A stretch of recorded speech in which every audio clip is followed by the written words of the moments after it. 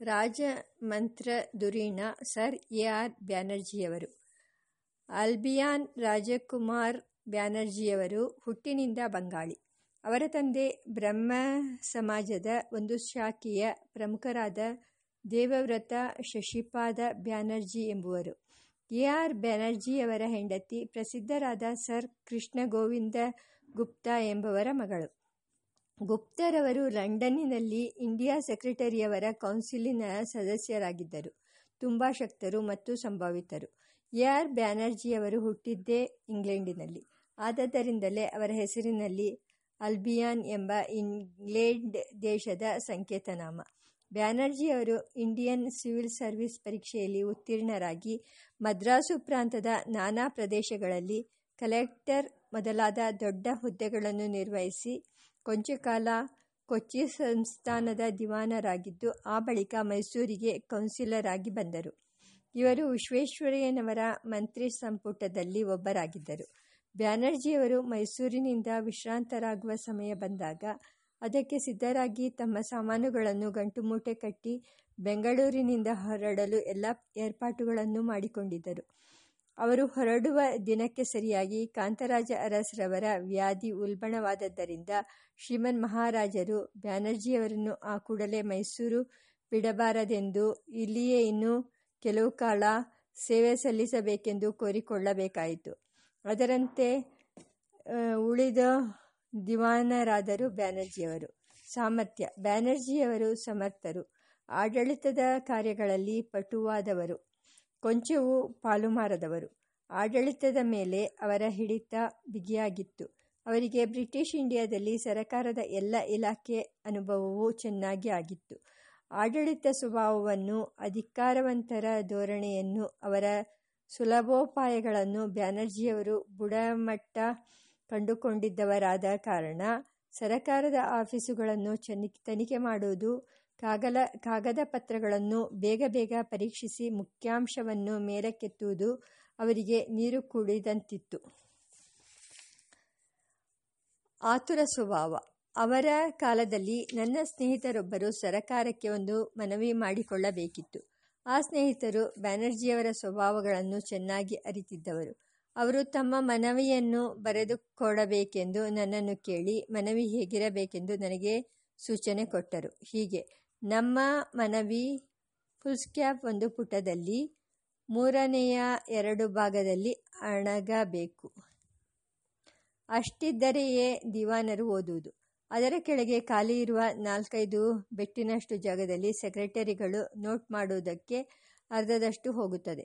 ಉಳಿದ 2 ಬೆಟ್ಟಿನಷ್ಟು ಜಾಗದಲ್ಲಿ ದಿವಾನರು ತಮ್ಮ ಹುಕುಂ ಬರೆಯುತ್ತಾರೆ. ಇಷ್ಟೇ ಆದರೆ ನನ್ನ ಕೆಲಸ ನೆರವೇರುತ್ತದೆ.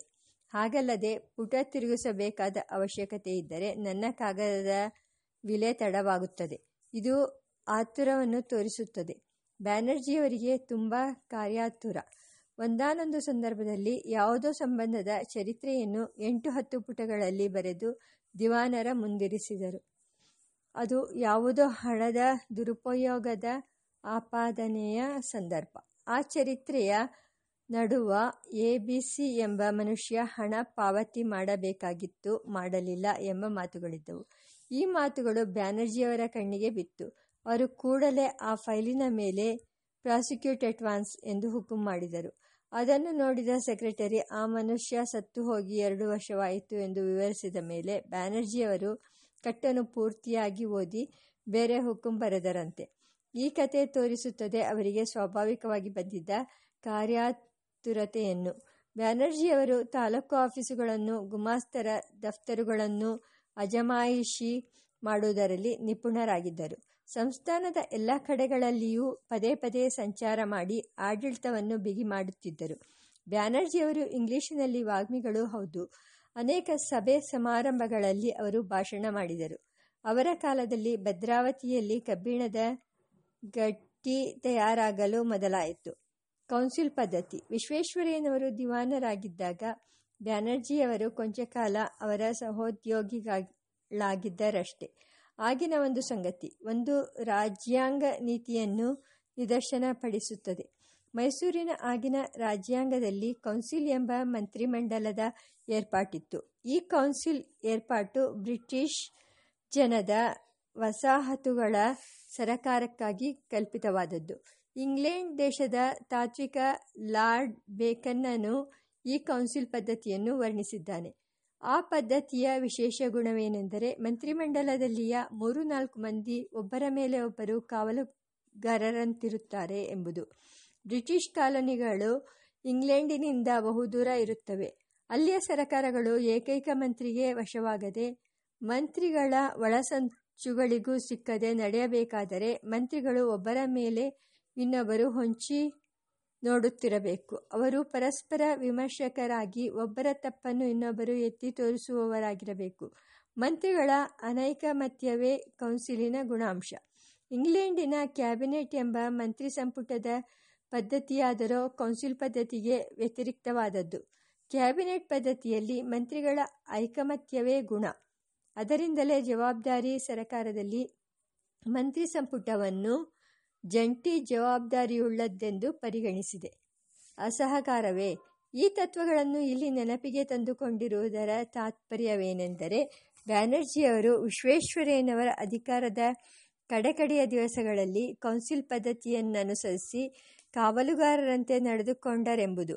ವಿಶ್ವೇಶ್ವರಯ್ಯನವರ ಯೋಜನೆಗಳ ಮೇಲೆ ತಕರಾರುಗಳನ್ನೆತ್ತುವುದು, ದೋಷೋದ್ಘಾಟನೆ ಮಾಡಿ ಟಿಪ್ಪಣಿ ಬರೆಗಳನ್ನು ಬರೆಯುವುದು, ಹೀಗೆ ವಿಶ್ವೇಶ್ವರಯ್ಯನವರ ಯೋಜನೆ ಸುಗಮವಾಗಿ ಸಾಗದಂತೆ ತಡೆಹಾಕುವುದು. ಸಹಕಾರವು ಮುಖ್ಯವಲ್ಲದ ಈ ನಡವಳಿಕೆಗೆ ಅಪಾರ್ಥವನ್ನು ಬೇಕಾದರೂ ಮಾಡಬಹುದು. ವಿಶ್ವೇಶ್ವರಯ್ಯನವರ ದಾರಿಯಲ್ಲಿ ತಪ್ಪುಗಳುಂಟೆಂದು ತೋರಿಸಿದರೆ ತಮ್ಮ ಪ್ರಾಶಸ್ತ್ಯ ಹೆಚ್ಚೀತೆಂದು ಬ್ಯಾನರ್ಜಿಯವರು ನಂಬಿದ್ದರೆಂಬುದು ಒಂದು ಸಾಧ್ಯವಾದ ವ್ಯಾಖ್ಯಾನ. ಆದರೆ ನಾನು ಅಷ್ಟು ದೂರ ಹೋಗಲಾರೆ. ಪ್ರಸಕ್ತ ವಿಷಯದಲ್ಲಿ ಮತ್ತೊಂದು ದೃಷ್ಟಿಯು ಸಾಧ್ಯವೆಂಬುದನ್ನು ತೋರಿಸಿಕೊಟ್ಟ ಮಾತ್ರದಿಂದ ಅದರಲ್ಲಿ ಸ್ವಾರ್ಥದ ಕಳಂಕವನ್ನು ಆರೋಪಿಸುವುದು ನ್ಯಾಯವಾಗದಿರಬಹುದು. ಈ ಚರ್ಚೆ ಈಗ ಅಪ್ರಕೃತ.